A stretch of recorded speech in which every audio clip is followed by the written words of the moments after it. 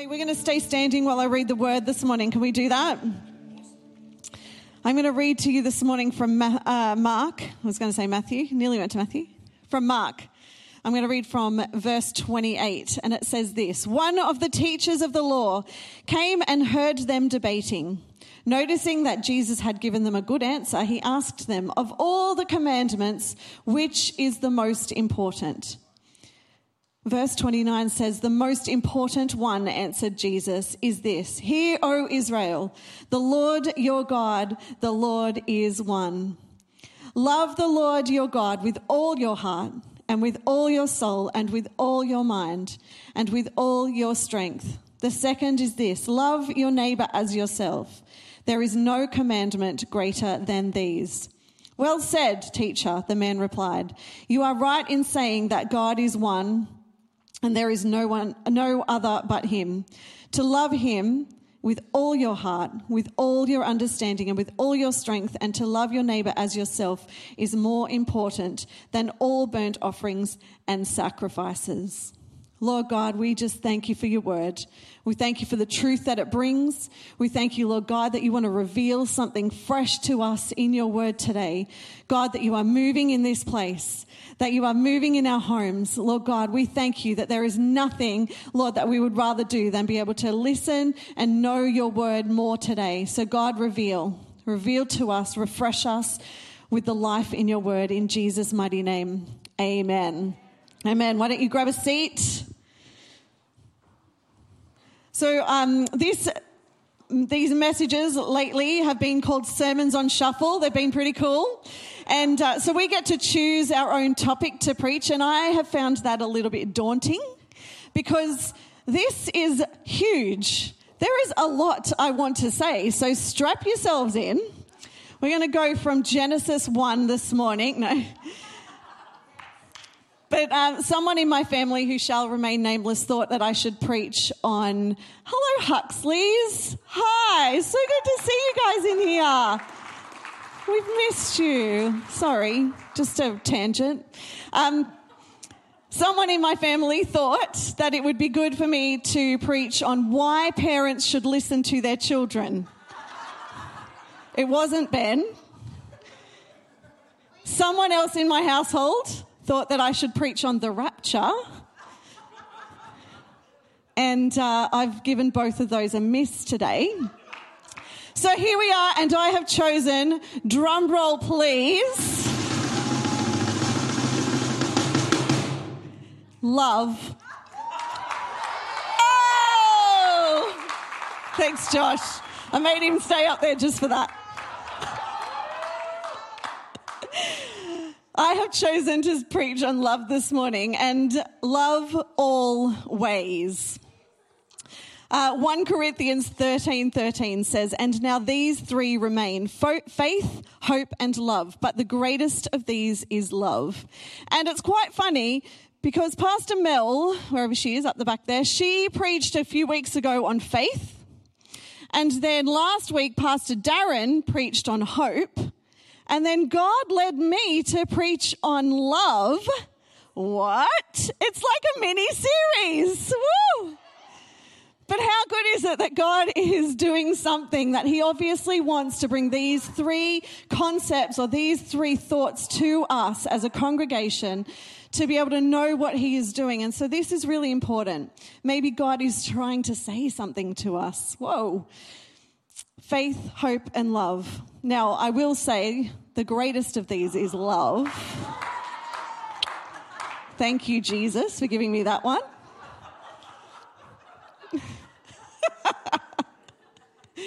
No, we have some amazing preachers. We love our team. Aren't they good? Come on.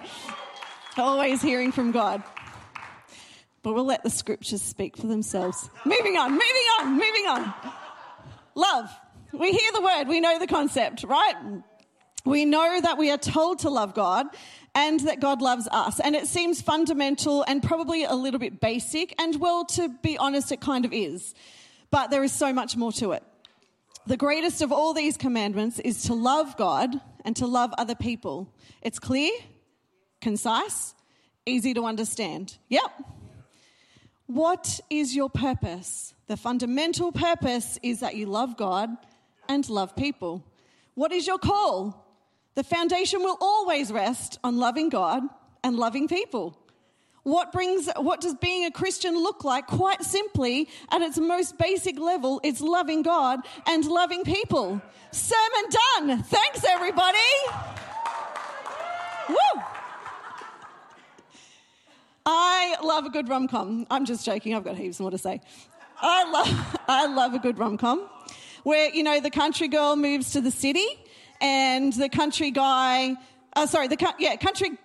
moves to the city, or the city girl moves to the country, and then the country guy spills a coffee on her, or like she steps in cow dung or something like that, and the story goes on and they fall in love, and but there's obviously going to be a few dramas, there's some well-kept secrets, an ex-boyfriend shows up, there's like all of that stuff, but maybe a shipwreck, if you never know, but they live happily ever after, until the sequel, when they've realised that wasn't who they wanted to fall in love with, and they've moved on to something bigger and better in their eyes. But the one thing Hollywood has done is romanticised this idea of love and made it a bit dull, or dulled it down to be something that just comes and goes. It's just a thing, like it just happens, and it can be there 1 minute and gone the next.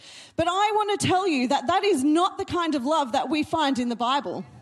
In the Bible, according to God, love is robust, it is strong, and it is never-ending.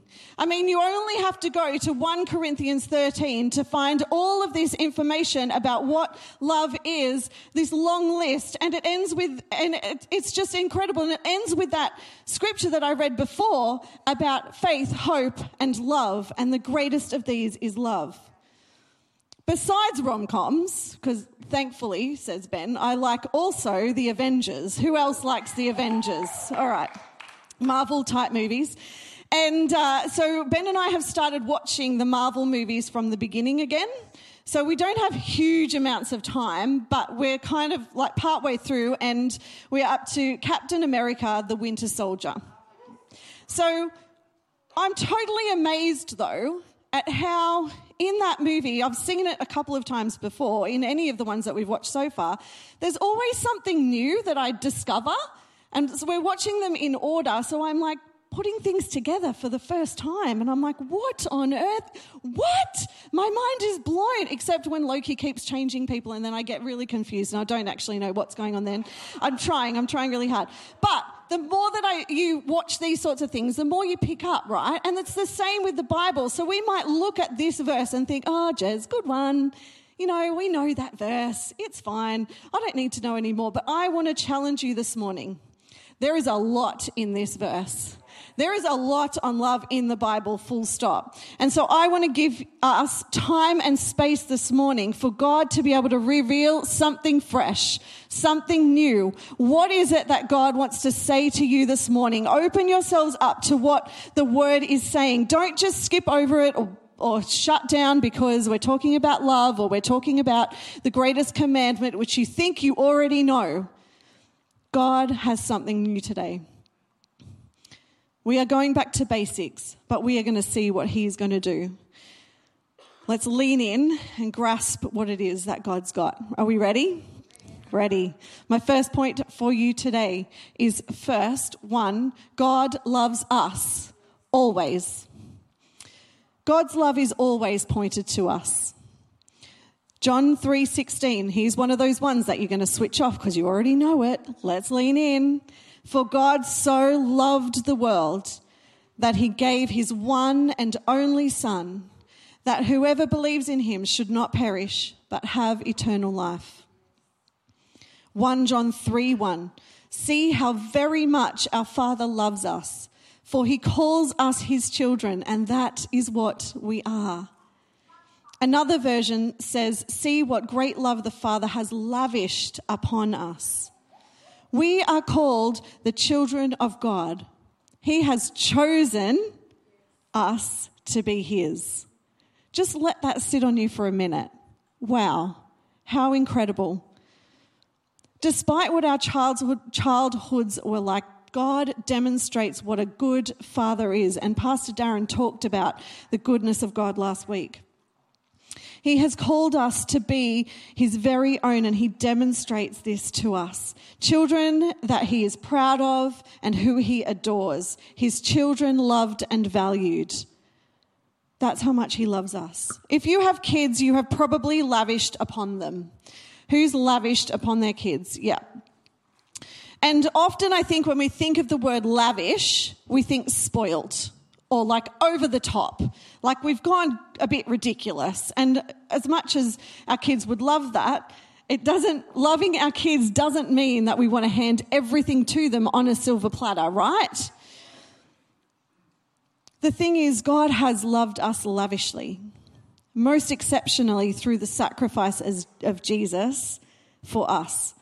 But he's loved us not by giving us everything we want, and not by making life super easy and super cruisy all the time. That's not how God is lavishing on us, no. Because we would become lazy, brattish, ungrateful, rude children. We've all had children who have behaved like that. We've all behaved like that, let's face it. We've all experienced it. But don't get me wrong, I want to hand everything to my kids. Deep down within me, I just wish I could hand everything to my kids and make everything easy and good. I'm not going to do that, Charlotte. I'm very sorry. Because it's not good for them, and it's bad for them to have that expectation. But just because something doesn't go the way that we thought it should doesn't mean that God doesn't love us. Just because I prayed something and it didn't come to pass the way that I thought doesn't mean that God doesn't love us. Just because I didn't get that job or that relationship broke down or I got sick doesn't mean that God doesn't love us. He still loves us always.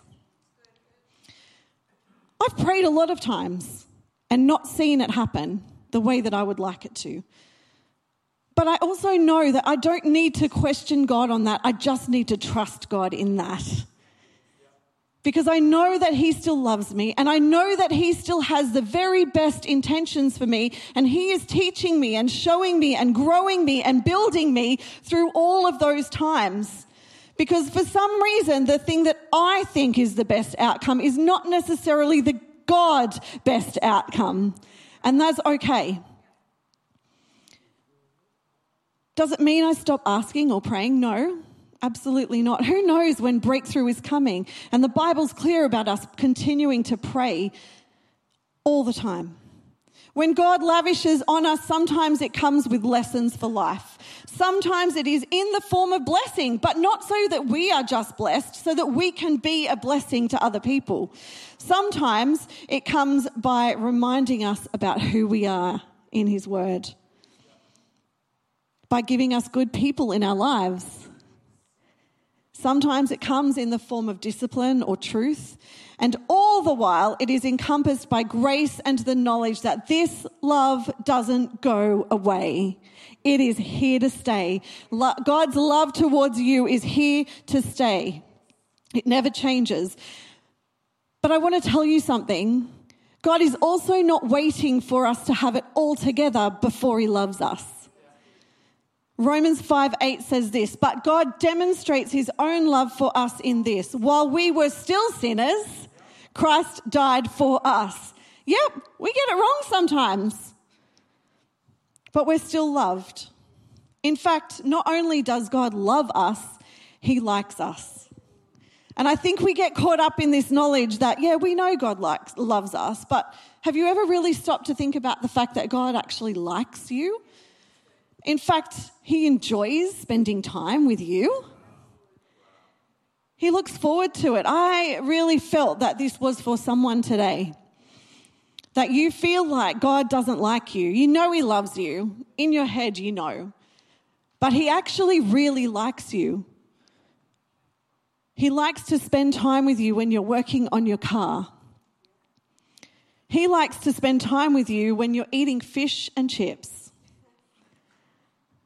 Particularly at the beach, I think. He likes to spend time with you when you're watching a movie. He likes to spend time with you when you are walking or reading or hanging out with your mates. His love for you is such that he likes to spend time with you. He's not compartmentalized. He's not gone when you sit down to dinner. He's always there, and his love is always directed towards us. So it makes perfect sense to me that if, as God's love is directed towards us, our love would be directed towards him.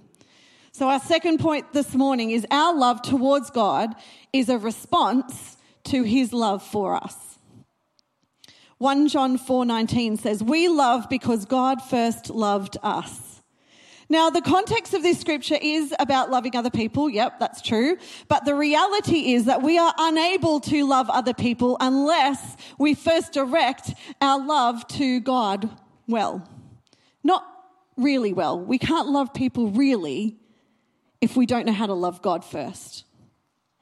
Our love needs to always be pointed towards God, not just when we feel like it or when we're at church.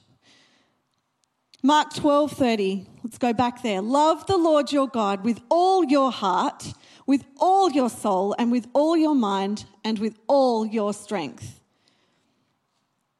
The first and greatest commandment according to Jesus. Probably something to stop and listen to. I think it can also be a little bit confusing about what it means to really love God. Because for a long time, I thought that loving God meant that I had to be perfect. It meant that I had to read my Bible diligently every single day. It meant that I had to pray without ceasing, that I could think of nothing else. It meant that I had to have a life that exemplified the very core of God in everything that I did. And I just had to live like that always. And there was a lot of pressure in that. It doesn't sound wrong, really, does it? Doing all those things. It doesn't really sound wrong, but I have realized, let me try that again, that I can do all of those things without my heart turned towards God. I can do all of those things. And I could live in a place of fear, a slave to religion without relationship. You know, I can also do the opposite. I can live in a way that doesn't show God at all. But I can tell everybody that I still love God. I can tell myself that I still love God. And I can do things my own way, claiming to love him, claiming grace to do whatever I like. But in both of these cases, the heart is not engaged with God. In both of these cases, our heart is not in relationship with God. Because when our hearts are engaged with God, all that I do comes out of that place. When I read the word, it's because I love God. When I pray, it's because I love God. When I'm talking to people, I'm loving God. I don't do something to earn God's love. My heart is already directed towards him. Loving God means loving with my whole being, all the parts that I am made up of, heart, soul, mind, spirit. I read in a commentary this week, it encompasses everything that we are, everything that God created us to be. We are to love him with our minds, our emotions, and our will. When I love God and my heart is turned towards him, I will keep his commands. I will look to his word and I will follow where he leads and the direction for my very best life. I will honor him in word and deed. That's the fruit of a life that loves God, right? Because I'm submitted and surrendered to him in every way, but by choice, not because he forces me to or I've been told I have to. It's a choice that I make every single day to love God. And I know that I'm not going to get it right all the time, but God still loves me and I still love God. I say sorry, I move on. You know, the love of God amazes me. It surprises me and it just blows my mind that he loves me so much. And my love might never ever measure up to his, but it's not supposed to because I'm not God. It's not a comparing game. That's fine. I'm not God. I love God with all that I am. Not with all God is, with all I am. And when my heart is engaged towards God, there is an overflow that occurs. And that overflow that occurs is the love of myself as well as the love for other people. Our third point today is our love of people is an overflow. Our love towards God gives us ability to love ourselves and to love others.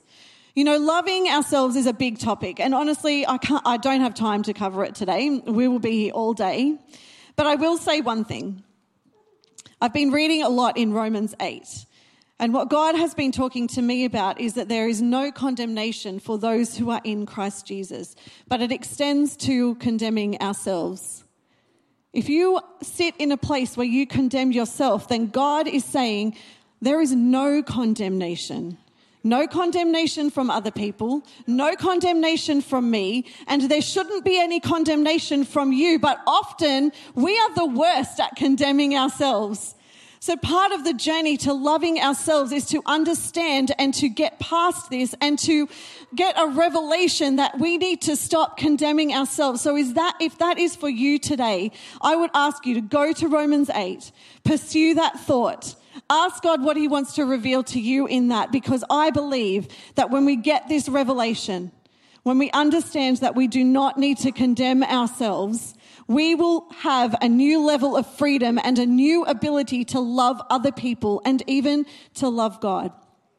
So go there, whatever you feel condemnation in, I just want to challenge you today to go and pursue that journey. Love is not meant for us to just enjoy.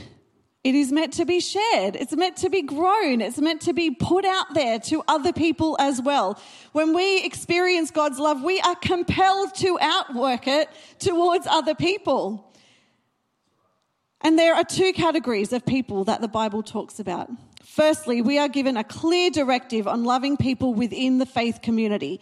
And for most of us, that is here at C3 Church Victory, but it also extends to other believers, other people who walk in faith. 1 John 4:21, and he has given us this command: anyone who loves God must also love their brother and sister.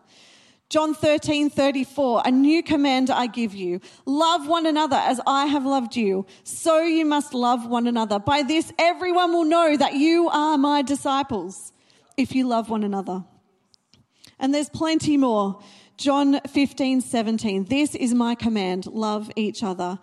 And each of these scriptures is directed towards the believers, the community of believers and the disciples that Jesus had around him, or the people that were living as believers after Jesus died. But he's not just making a nice suggestion. He's telling them that for the world to be well impacted, you need to love each other. For the world to have the very best of you, you need to love each other in the faith community, because that's how other people are going to know the love of God. God loves this community. He knew you were going to be here today. He knew you were going to be online. He knew that this group of people was going to be a part of this church right now for this season, in this moment in time. He loves you. I love seeing your faces. I love that I know that you have my back, because we are part of community. And what does it look like? You can go to 1 Corinthians 13. And I can tell you what it looks like to love this community. You can apply 1 Corinthians 13 to a lot of places, but love is patient. In this community, we're patient with each other. We're all on different journeys. That's okay. We're just there for each other. We're patient. We're kind. We're kind to new people. We're kind to each other. We love each other. We look around. We don't stick with what we know. We embrace new and old faces, and we choose to be inclusive. We are kind. It does not envy. It does not boast. It is not proud. We're not jealous of what someone else has or gloat about something we have. We are cheerleaders for each other. It does not dishonor others. So it means we honor each other and we honor our leaders. It's not self-seeking. It means we serve together. We honor God with the gifts that we've been given. We do our part for the community. It is not easily angered. It keeps no record of wrongs. In this community, we always think the best of each other. In this community, even if we've had a bad experience with somebody, we choose to forgive, to go out of our way to change the first impression that we might have had, to know that these people have bad days too. I have bad days, and we've probably got no idea really what's happening in their world. We don't assume, just as we don't want other people to assume about us. And it means we bring our concerns to the right people, but we do it with a heart that is for them, and we check our motivation behind it. That's okay. That's what we do. More than that, we pray for each other. We are a community that prays for each other. When you love people, you pray for them. This community prays for each other. And if we don't do that already, then I want to challenge us to do that today. Our hearts are moved and stirred when we pray, and we begin to see things shift and change, and we begin to see people through Jesus' eyes, and we all need to do that, right? We all need to do that. And there's so many other ways. This is not an exhaustive list. How is the Holy Spirit stirring you to love people here today? The second group of people we love are those who are yet to come into relationship with Jesus, our neighbours, the friends and strangers in our lives. And Mark 12:31 says, the second is this, love your neighbour as yourself. And this is vital. This is vital to the world that we live in. We can totally sit back and live our comfy lives. But we are called to love people outside of this community as well. We are called to step out of our comfort zone and to love people in the world. And we all have different ways that we're going to do this. You know, I know an amazing couple who know that they are called to love people outside of their own immediate family, and they have chosen to walk down the line to foster children. What an incredible way to love our community. These kids who don't know love, most of them, who have no idea what it means for someone to actually love them, this couple have chosen to go out of their comfort zone and to include and embrace some young people into their world so that they would know love. That's the love of God right there. It's going to look different for all of us. We are not all called to foster people. Please don't hear that. If you are not called, don't do it. But we are all called to love people in our community. We are all called to love the people that we see in the street. We are all called to love people that are outside this community or outside our immediate sphere of influence. How is it that you are loving those people today? What is it that God is calling you to do? You know, the greatest act, of course, is to share the gospel in both word and deed, living, breathing examples of a Christ-like life. That's us. And funnily enough, when we help people to take a step toward Jesus, then the hope is that they would know the love of God. And then they would choose to love God, and then they would overflow into loving more people. The cycle continues. Loving people is not just a good idea, it's God's idea. Because He has given us all that we need to be able to love people well, even the very hardest people.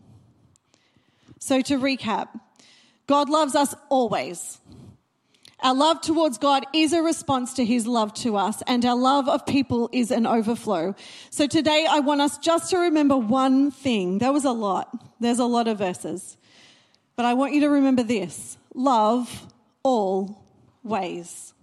We love God, we love ourselves, and we love other people around us. God loves us always, and we then can love all ways.